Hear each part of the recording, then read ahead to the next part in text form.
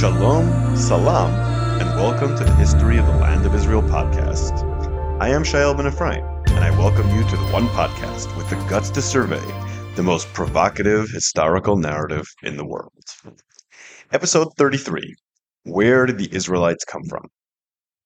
In this podcast, we have, at times, looked at the sources of the Israelite people, particularly where their stories come from, like the Exodus or the walls of Jericho.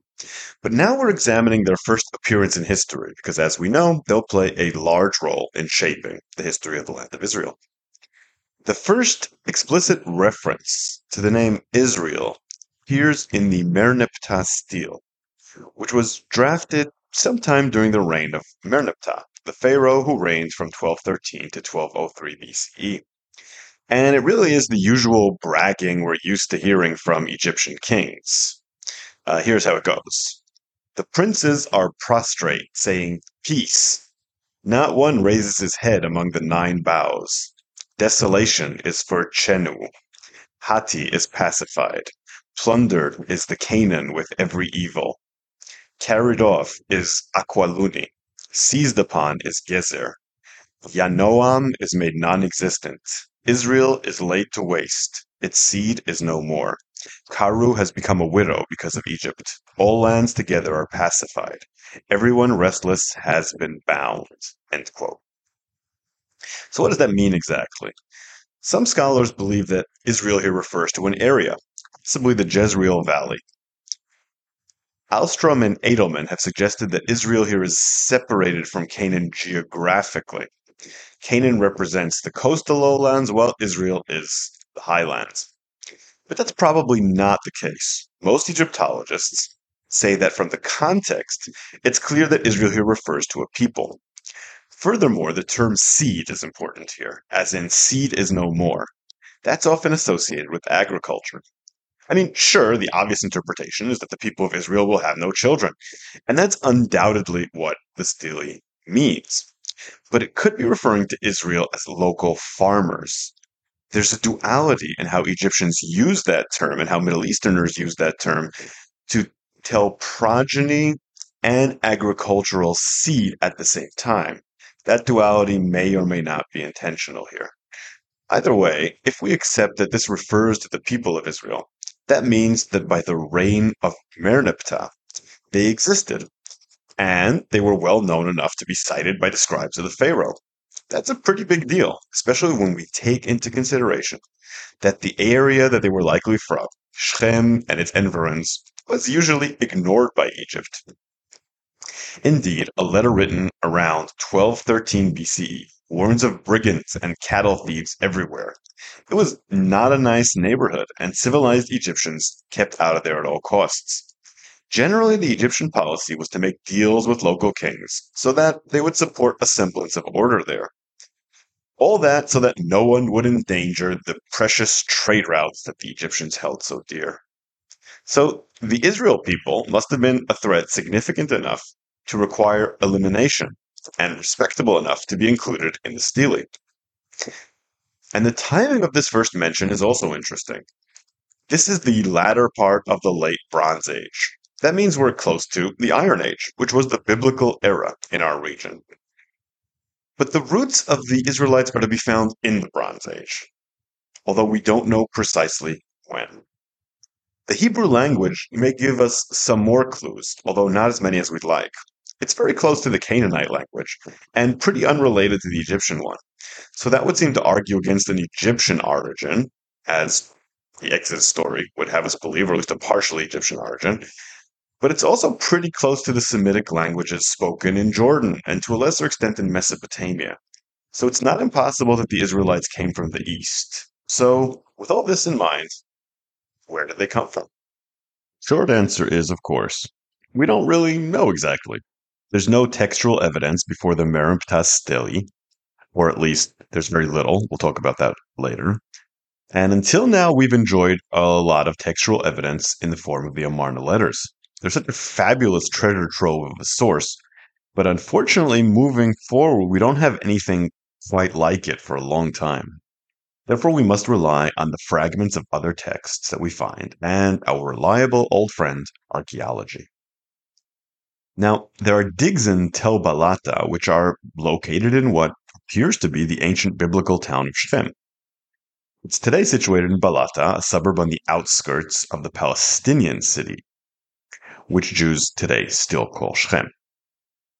While the area has been occupied in the distant past, from around 3200 to 1900 BCE, it appears to have been uninhabited. But it was rebuilt around 1900, and the first fortifications found there were built around 1700 BCE. Even before then, there's references of it in the Egyptian execration texts.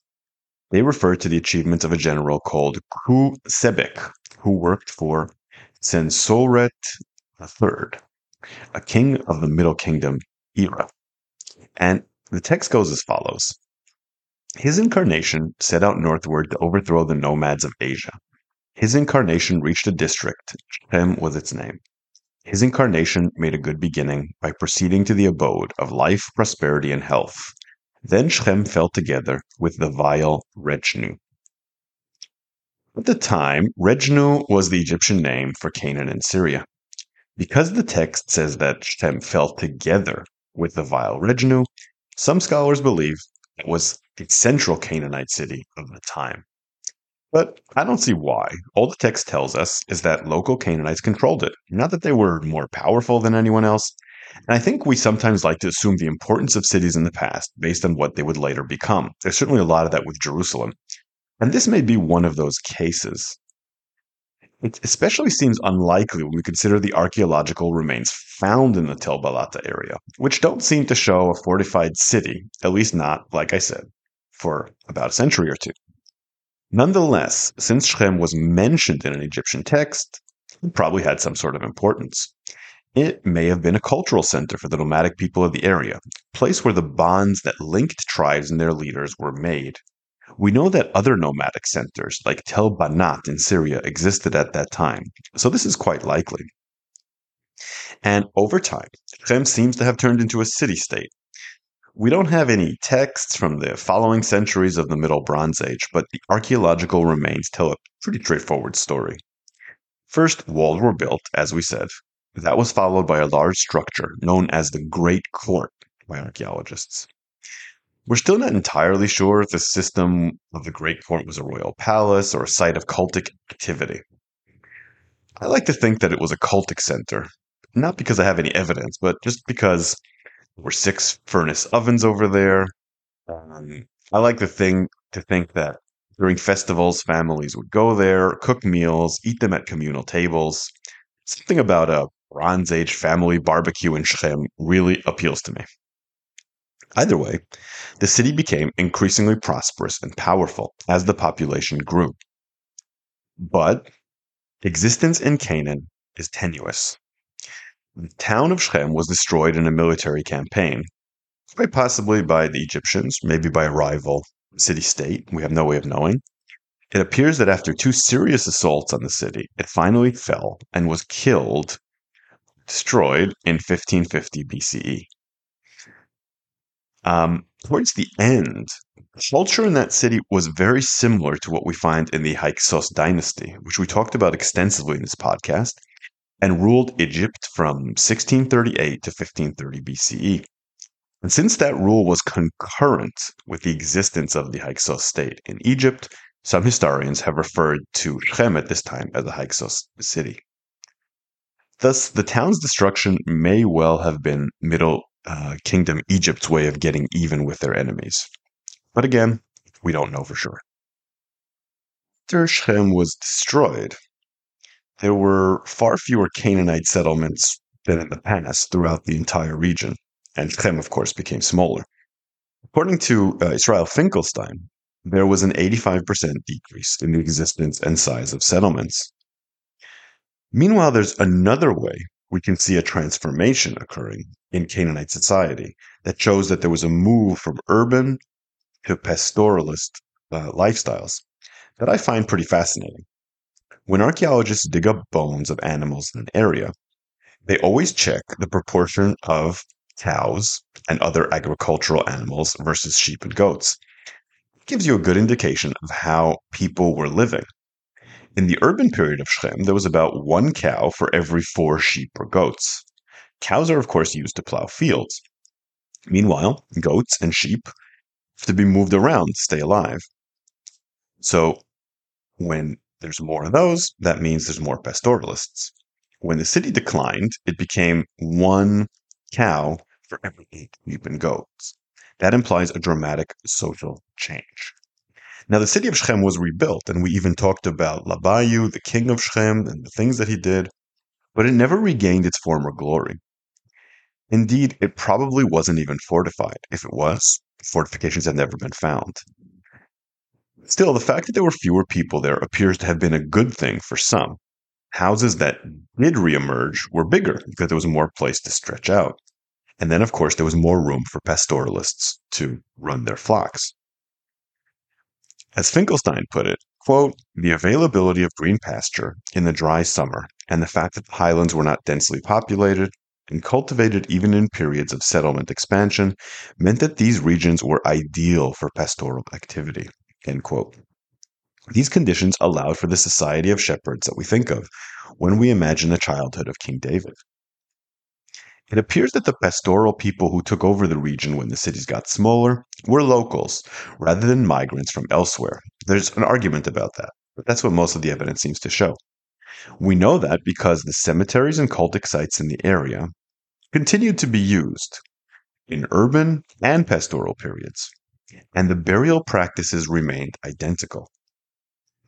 Meanwhile, the shrines of the time are similar to earlier Canaanite ones found in cities, but they are now built in non-urban areas, sometimes quite far away from any city. They seem likely to have attracted nomads for festivals at certain times of the year. In these times, the urban settlements were mainly concentrated north of Shechem. Meanwhile, the pastoralist nomads mostly lived to the south of it. And while the north was part of the Shechem city-state kingdom that Labayu ruled, the south was a fiercely independent area. But even if the two groups had differences politically and economically, they appear to have had the same culture. Their burial and shrines were similar, or very often they just used the same spots, and they likely cooperated in creating them in the first place. Indeed, it's probably best to think of people and societies at that time as existing on a continuum between pastoralist and farmer, not as two separate cultures in any meaningful way.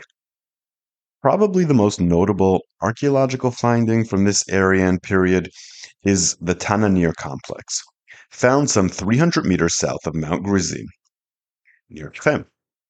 It's built on a square plan, 18 meters per side, with a fair and rectangular room arrangement built around the central room. So, as we said, the complex is 18 meters or 60 feet on each side. And here's how it was described when found in 1968. It's a structure with an 8-meter square central court. Near the altar were tube-like incense burners, similar to those found in Babylonia and Bisan. There were oil lamps, huge pithos vases, and alabastian importations in the chambers. But most impressive of all was the foundation resting in the corner of the foundation wall near the altar carved bronze sword and 2 spears, end quote. Now, this description is actually very controversial because the archaeologist didn't leave the area intact and it was destroyed. So we don't know if this is actually what it looked like, but it's very picturesque, so I thought I'd share it. This was an open-air temple, which we know because it was built in a way that could not support a roof. Unfortunately, the temple was destroyed in the Iron Age, but it thrived until then, regardless of the balance between pastoralists and city dwellers. That would suggest it served the entire community, and goes along with the theory that everyone in the area was more or less united in culture. Think of it as how cowboys and city slickers in the Wild West could all go to the same church, and were therefore functionally part of the same culture. When the balance between them changed as the West was tamed, the church provided continuity in a time of change. Well, the same thing happened in Bronze Age Shechem. Even though there were changes, it moved from being more urban to being more pastoralist. The rituals stayed more or less the same. Another element guaranteed cultural continuity there. and its relative isolation from Egyptian influence. Sure, those darn colonialists were everywhere in the country, but they generally avoided the highlands around Shem because they weren't on trade routes, were not worth the effort, and were very unsafe. Therefore, the region wasn't often mentioned in Egyptian documents. As Redford explained, quote, the woods and predators there made travel risky. Meanwhile, the hill country was inhospitable, holding little attraction for the Egyptians disinclined to police it, end quote. They also didn't have to worry about the area being a political threat because it was sparsely populated and poor, so ignoring it was smart and cost-effective. Unless every now and then someone popped up who was too much of a pain in the ass to ignore, like Labayu, who was discussed at length in the Amarna letters. So, what that meant is that culture in this region developed relatively independent of Egyptian influence, and even with a certain amount of antagonism towards it, which you can read when you read the Tanakh. All this helps explain what we talked about in the last episode. If you remember, King Labayu of Shem created coalitions with local Apiru, that is, local nomadic tribes similar to modern Bedouins, to achieve his political goals. While that was undoubtedly socially frowned upon from city elites, it would have been relatively easy to do, considering the cultural ties that bound the city of Shem with nomadic tribes. So, there's no question that the city-dwelling elites looked down on the Apiru, the nomads, and the pastoralists, but that doesn't mean they didn't share the same culture. What was Egypt doing at the time? Well, the 19th dynasty of Egypt appears to have tightened its control, especially over southern Canaan. The number of military bases found there rose from 8 previously to 11, at least the ones that archaeologists have found. Prominence of their client kings in the region also increased. But the fractious politics of the time, as reflected in the Amarna letters, suggest that this was more to do with the chaotic nature of local politics than anything else. It probably wasn't an attempt at full-on colonization as much as it was an attempt to desperately keep order in a place that was getting increasingly manic. You see, Egypt was facing a new threat at that time. Bands of nomads from Libya, which had always been its most quiet border, had begun to attack it, likely because they experienced famine in their homes. That crisis played a role in the decline of the Egyptian New Kingdom. So they had a lot on their plate. Stele found in modern Beth She'an, a city in the Jezreel Valley, still around today, shows some of the problems Egyptians had with local nomadic tribes coming from Canaan, while they were also dealing with the ones from Libya. The word Egyptians used for nomads then was shasu, based on the Canaanite verb for plundering. First, this term was used to describe plunderers in Edom. Later, it was used for nomads all over the region. Here's what the Stele said, quote, the Folan of the Shasu are plotting rebellion. Their clan leaders are gathered in one place. They have taken to confusion and quarreling. Each is slaying his fellow. They disregard the edicts of the palace. As for the hills of the rebels, none could get past them because of the fallen ones of the Shasu that they had attacked. End quote. Now, the Egyptians tried to take the offensive against these bandits. A stele found in Tel-e-Rataba recounts the invasions into the lands of Moab and Edom in southern Jordan, which they called the land of the Shasu. We are also told that Pharaoh Ramses engaged in a, quote, great massacre in the lands of the Shasu, end quote. These campaigns read to me like policing lawlessness during imperial decline rather than a sign of strength. And keep in mind that starting around 1200 BCE, invasions of the Sea People started. We'll talk more about that in future episodes, but it's as dramatic as it sounds, and it changed the Middle East completely. In a stele written during the time of Ramses II, we first hear of this problem. It says, quote, the unruly Sherden, whom none had ever known how to combat. They came boldly sailing in their warships from the midst of the sea, none being able to withstand them, end quote. It was the beginning of a series of invasions that would plague the coastal area of the eastern Mediterranean for the next 300 years. A lot of these people would eventually be known as the Philistines. And Egypt was facing other problems. By 1184 BCE, Egypt was also dealing with dynastic quarrels that sapped its strength. Between that and the growing threat to its western borders, eastern borders, sea people invading from everywhere, Egypt wasn't what it used to be. According to Morris, quote, prices experienced wild fluctuations. State-funded laborers struck for lack of payment, royal tombs were robbed, officials were fired on corruption charges, and even a harem conspiracy almost led to the murder of Ramses himself. End quote. Anyway, this is the world in which the Israelites emerged. One where Egypt was still the most potent power, but it was increasingly challenged from all sides while experiencing some severe internal issues. I mean, when the harem is trying to kill you, things are bad. We already discussed how the Canaanite city-states had become smaller and poorer, and that had serious consequences for nomads and pastoralists. When urban centers were big and rich, they could trade their wares with urban folk in exchange for grain. But as that market weakened, it became more difficult. So nomads had more incentive to grow wheat themselves. Once you do that, maybe you grow some olives too. You still want to herd your goats, so you might send one of your sons to do it. You build in a location close to both, and pretty soon you ain't a nomad no more. You're some kind of hybrid. And we start to see that on a macro level around 1200 BCE. Villages with unique characteristics emerged at the top of the hills around Shem, or in Samaria, to a lesser extent in Judea, or on steep ridges. They had four-room houses, collared rim jars, and a general absence of pig bones, which we'll get back to. These villages were surrounded by natural forests made primarily of oak trees. They sound very picturesque, and they were almost always self-sufficient. They had nearby springs and lands for pasture, and it was easy enough to find resources because these villages were tiny, maybe an acre in size, with a population about 100, typically split between adults and children.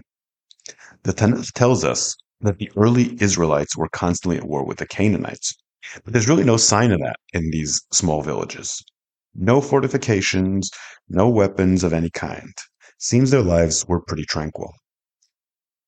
The villages were simple and consisted only of houses, indeed small houses that contained a nuclear family and a nuclear family alone. They had no monuments or public buildings. They were far less elaborate than the bigger Canaanite cities. The women seem to have had no fancy jewelry, and there's no evidence anyone there knew how to write. The most disappointing thing is that we find no evidence of ritual or religion. Burials were simple. There are no shrines, nothing. But the lack of remains of pigs is a massive caveat. It's highly significant because their neighbors all ate pigs regularly. It was a normal part of the diet. There's similar villages to the early Israelite ones in Jordan, but there are pig remains in all of them.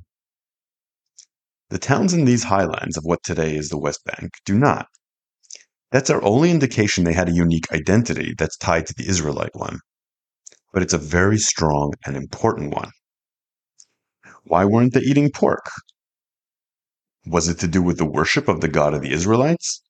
Well, we can't know for sure because we have no written records and we can't ask them, and there are no shrines. Quite possibly, yes. You see, the first time Israel was mentioned was in 1207 BCE. But well before that, the god Yahweh, the one who appears in the Tanakh, first appeared in a text. Two topographical Egyptian lists, one found in Soleb and the second at Amara West, mention the land of Shasu in Edom, with a familiar name associated with it. Those lists were produced in the 14th century BCE, and according to the list, an area of Edom is known as the land of the Shasu of Yahweh. The name of the Israelite god is spelled the same as it would be later, and it does seem to refer to the area's religion. If so, this gives us some idea of who is worshipping this god and where. Sure, it could just mean the land of the nomads who live in the area of Yahweh. But there's no area known to have that name, and there is later a god with that name, so it seems a lot more likely that we're talking about a god rather than a place. So they may have already been worshiping the Israelite god. We can't know for sure because, as we said, there was no religious clergy there, no public buildings, no government, no trade. There was no social stratification as well because there was no writing, um, and everyone was a pastoralist. So everyone lived about the same. There's no real differences between the houses, and there's no clear delineation of elites according to material wealth. And usually, the spirituality in the organized religion sense is linked to elites. They become elites because religion is a source of money and power. So we really don't know exactly what these people believed in when the villages were first created, but what we do know for sure is that they lasted well into the biblical era, and those same villages were part of Israelite society once it existed. And they continued not to eat pork, which shows continuity. So it's very reasonable to say that these are the first known Israelites living in these small, picturesque, self-sustained villages in the mountains of Samaria and Judea. So this is the summary of the archaeological evidence we have of the Israelites. But all that amounts to are fragments of facts, and they can be interpreted in different ways. Since we don't know exactly how the Israelites emerged, all we have are theories. Now, we do have an account of how the Israelites arrived in Canaan that's provided to us with the book of Joshua. We already talked about this story in episode 8 when discussing the walls of Jericho. In short, according to the book of Joshua, after the exodus from Egypt, Joshua ben Nun led the people into the land where they fought the Canaanites and defeated them with divine help to inherit the land as promised by God. According to the book of Joshua, this conquest occurred in 7 years. But of course, this narrative has some serious problems. How did all these highly fortified cities fall to a group of nomads so quickly, especially a group of nomads unable to find their way through Sinai in less than 40 years? Remember how difficult it was for the army of Thutmose III to conquer fortified walls? They often stood outside helpless. Worse yet, many of the cities in the stories did not suffer destruction at that time, or in the case of Jericho, they were already destroyed when this supposedly happened. The story in Joshua also tells us how much the Canaanites were killed and destroyed, though they continue to appear in the Tanakh and existed in reality much, much later. It also talks about the division of the land with the Philistines, though they did not exist yet. So problems abound with the story. Therefore, naturally, there have been several theories based on archaeological evidence and sometimes just rampant speculation to figure out where the Israelites actually came from, considering all the contradictions in the book of Joshua.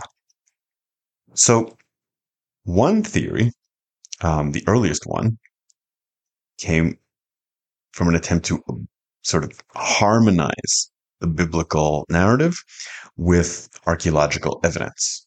Since the story of the Exodus and the story of Joshua talks about an exodus from Egypt as the source from which the Israelites came, naturally, many believe the Israelites entered the land from the outside and then conquered it.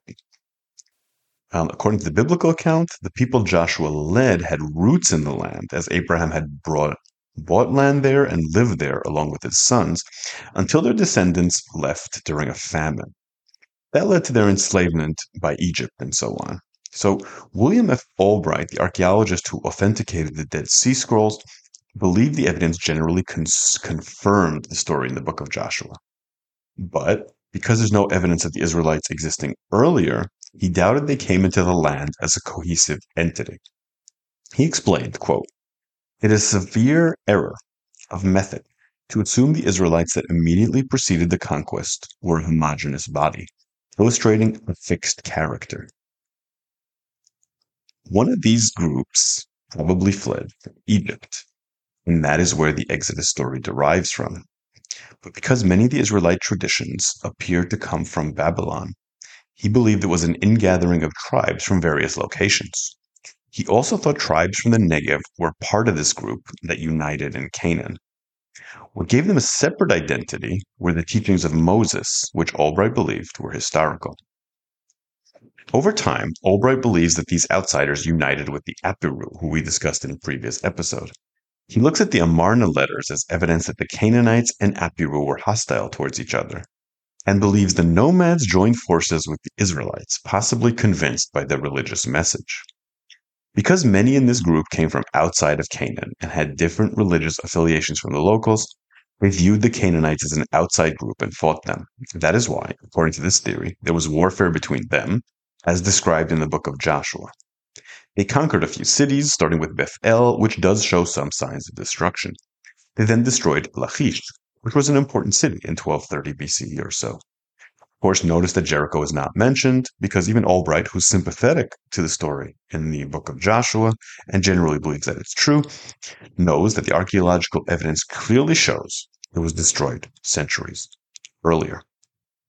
According to Albright, the impressive show of military force by the Israelites against the Canaanites attracted the attention of the Egyptians. That's why we see Israel mentioned in the Merneptah stele. The military victories of Israel, plus its appealing religious approach, saw the Israelites eventually replace the Canaanites as the dominant population.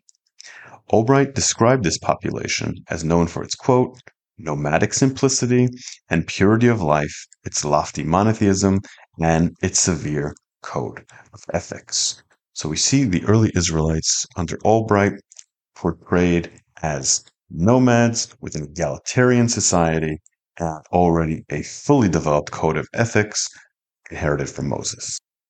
It won't surprise you to hear that over time, theories of the formulation of an Israelite identity moved away from the biblical text. Joshua Alt and Martin Nuth had theories that started to move away from them. They also believed the Exodus and Joshua narratives provided a background with some truth. In other words, nomads from Egypt and Babylon came to Canaan with a different culture and religious outlook. But that's where the similarities with Albright end.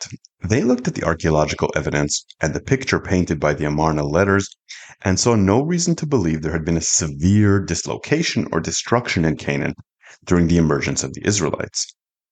Whatever evidence Albright based his theories on, they see as the result of the invasion of the Sea Peoples or internal warfare described in the Amarna letters. So the destruction wasn't coming from war between the Israelites and the Canaanites to them. Instead, they saw continuity in the political structures of the time. Hatzor was the considerable Canaanite power in the north and remained in that position even as Canaanite culture started to decline. Meanwhile, the center was dominated by Shechem and the lower highlands by Jerusalem. So as Nuth explained, quote, the Israelite tribes did not acquire their territory through warlike conquest and the destruction of Canaanite cities, but rather they settled in previously unoccupied or in settlements that they founded, end quote. Because all these entities were weak, the Canaanite cities, they proved, according to Alt, to be, quote, least capable of resisting the advance of the Israelites and offered them the best opportunity of settling down and gradually turning from their nomadic ways of life to agricultural economy, end quote. So, according to them, three different confederations of tribes with similar pre-Israelite cultures took over. The Galilee tribes influenced Chatzol, the Rachel tribes did the same in Shechem, and the Judahite tribes in Jerusalem. Since these tribes were all somewhat different, they did not have a cohesive identity yet, but that would emerge later. In other words, to them, the Alt and Noth, Canaanite culture and political power had been hit by Egyptian, Hittite, and Mitanni expansion, and if that wasn't enough, then came the freaking Sea People.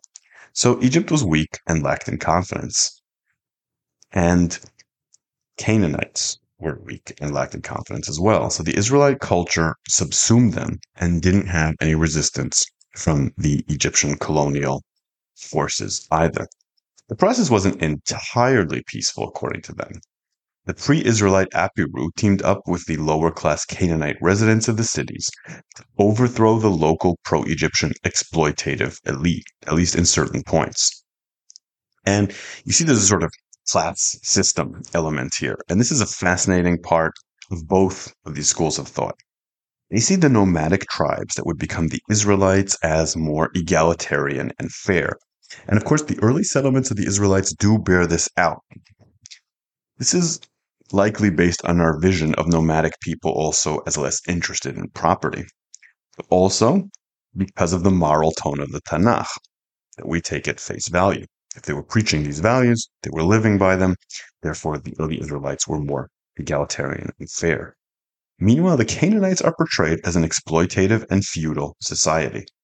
That, according to Noth and Alt, was their downfall.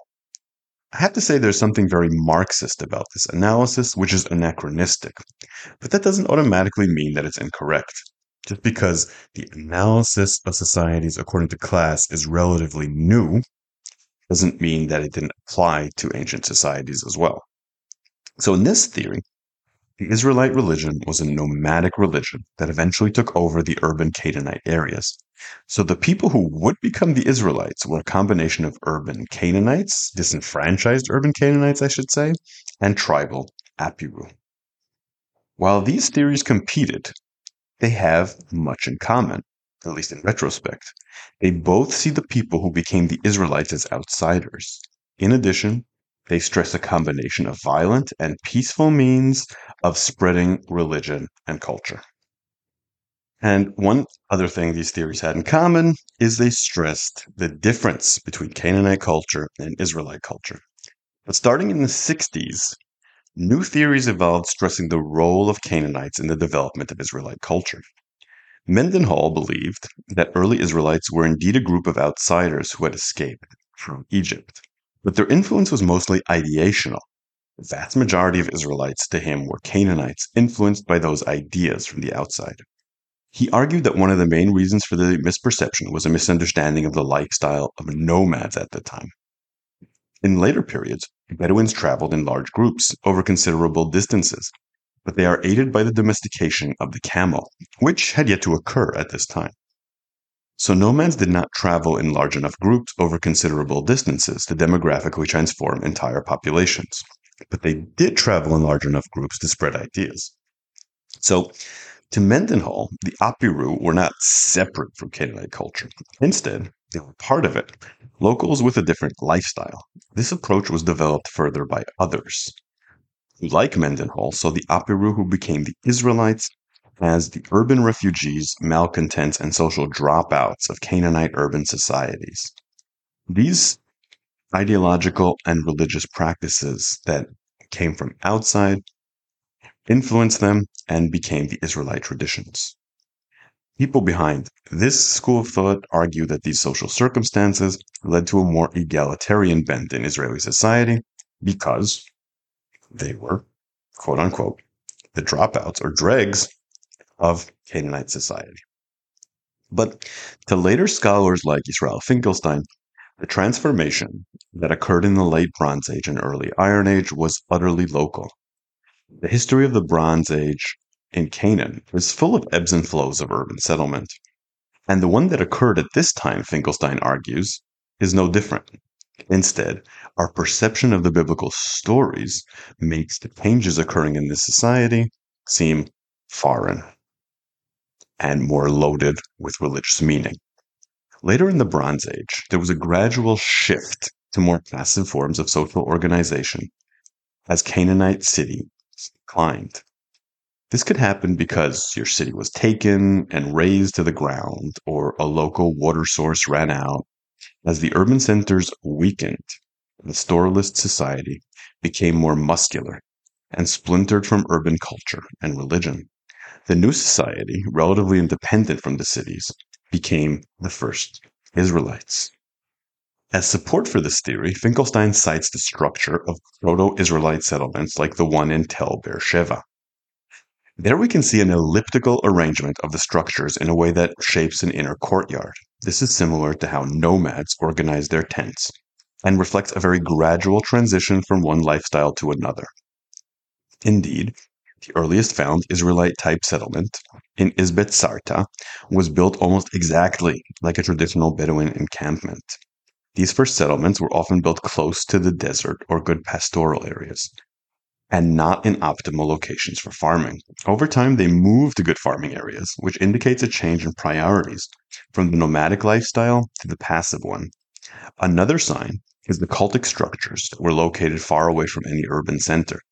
Their permanence is also a sign of that change. But because some of these cultic structures were used by urban as well as nomadic and nomadic tribes in the transformation of becoming sedentary, that shows that they may have come, or probably did come, from the same culture. Now, I've looked at quite a bit of evidence, and I strongly lean towards the belief that the Israelites are a Canaanite offshoot rather than primarily the product of a foreign culture, although foreign influence was definitely part of the story here. The two things that convince me are the strong influence of Canaanite mythology on the Tanakh and the lack of a clear break in culture between the late Bronze and the early Iron Age in the heartland surrounding Shechem and Jerusalem. There's no real evidence that a new culture arrived. It's just that part of the culture evolved differently. We can see that the settlements were almost identical for the Israelites, but they practiced things a little bit differently, like the lack of pig remains. The fact that we cannot really delineate when the Israelites began and where the Canaanites stopped is very revealing. To me, it shows that one arose from the other. The Israelites are part of the Canaanite family tree. That may sound surprising to some modern observers, but remember that the term Canaanite is a very loose description of a large set of cultures that arose in the land over thousands of years. They weren't a particularly united or cohesive ethnic group. Indeed, you could argue it was more of a geographical designation than an ethnic one. So, in some ways, it's almost unavoidable the Israelites would be Canaanites because it doesn't mean anything that specific. Then, we also have that cryptic reference to the land of Yahweh in the topographical lists. I tend to believe that refers to the future Israelite God. One reason for that is that there's no geographical site of that name, and there is a God of that name. And assuming that is true, and I believe it is, that means Yahweh was worshipped in Jordan, which would indicate where at least one of the original Israelite tribes came from. And more than that, it gives us an idea of why some elements in the story of Exodus occur in Jordan. In the book of Deuteronomy, the location of Mount Sinai is said to be in Seir, which is another name for Edom. Therefore, it is likely where those parts of the story originate from. And the kingdoms in Edom, the people who lived in Edom, were, for all intents and purposes, part of Canaanite culture. There was no border between Edom and Shechem. And as we saw in the case of the kingdom of Labayu, they were sometimes even ruled by the same people. And here's another interesting fact. The Shasu, or at least groups of Egyptians called by that name, moved everywhere and even reached Egypt. They appeared in Suez to terrorize the locals one year, and the next they could raid Bet She'an. These folks got around, and they terrified the Egyptians, and that could explain why Egypt, which must have seemed like a unique and exotic land to them, became part of the mythology. That could explain the exodus from Egypt. The Shasu were nomads. They knew Egypt. They got to Egypt. Meanwhile, their presence everywhere as a threat etched them into the Egyptian mind, as mentioned in several sources, most spectacularly in the Merneptah stele. Donald Redford, the great Egyptologist, links this back to the Merneptah stele. Quote, in the 60 years between 1320 and 1260 BCE, the Shasu are chronicled as continuing to foment trouble in their native habitat of the steppe and pressing westward through the Negev toward the major towns along the Via Maris. In my opinion, it is not an unrelated phenomenon that a generation later, under Merneptah, an entity called Israel with all the characteristics of the Shasu enclave makes its appearance. End quote. The Israelites were a poor and small group compared to the Canaanites, and were unlikely to have caused their downfall. Instead, they seem to have benefited from it, and also from the downfall of Egyptian control in the land of Israel, just as their enemies, the Philistines, would, who we'll talk about in the next episode. Anyway, that's just my opinion. I don't know. There's a lot going for each of these opinions. Either way, these theories are fascinating. One may be more correct than another, but they share some elements. They tie the rise of the Israelite religion to the habits and culture of the Apiru nomads in Canaan. They see the religion and culture that arose as the product of a more egalitarian culture created in opposition to the stratified and exploitative traditional elites from Canaan. So they all see Israelites as nomadic outsiders. They differ on where they came from. No matter how the Israelites came into being, we are talking about a process of identity formation. Modern sociologists believe that identities form around two phenomena. First, a shared myth of the past. We know quite a bit about these myths in the stories of Abraham and Moses, the two fathers of the Israelites. And although the form we have them in was written much later, many of these stories were probably already told at the time. And the second part of identity formation is having a common enemy. At first, that may have been the Egyptians. The arrival of the sea peoples around this time, just when the Israelite identity was being created, is likely no coincidence. The Philistines, the people they became, have gone down in the biblical narrative as the main enemy of the Israelites. And that name even haunts the descendants of the Israelites to this day. That may be a reflection of the role these invaders played in shaping their early identity. And we'll start talking about that in the next episode. And with that, please rate us on Apple Podcasts and Spotify, but only if you're going to give us 5 stars. Otherwise, send me an angry email or a nice one or questions at historylandisrael@gmail.com. That's historylandisrael@gmail.com. Remember to follow us on Twitter and Facebook and keep updated on new episodes coming out. See you on the History of the Land of Israel podcast next time.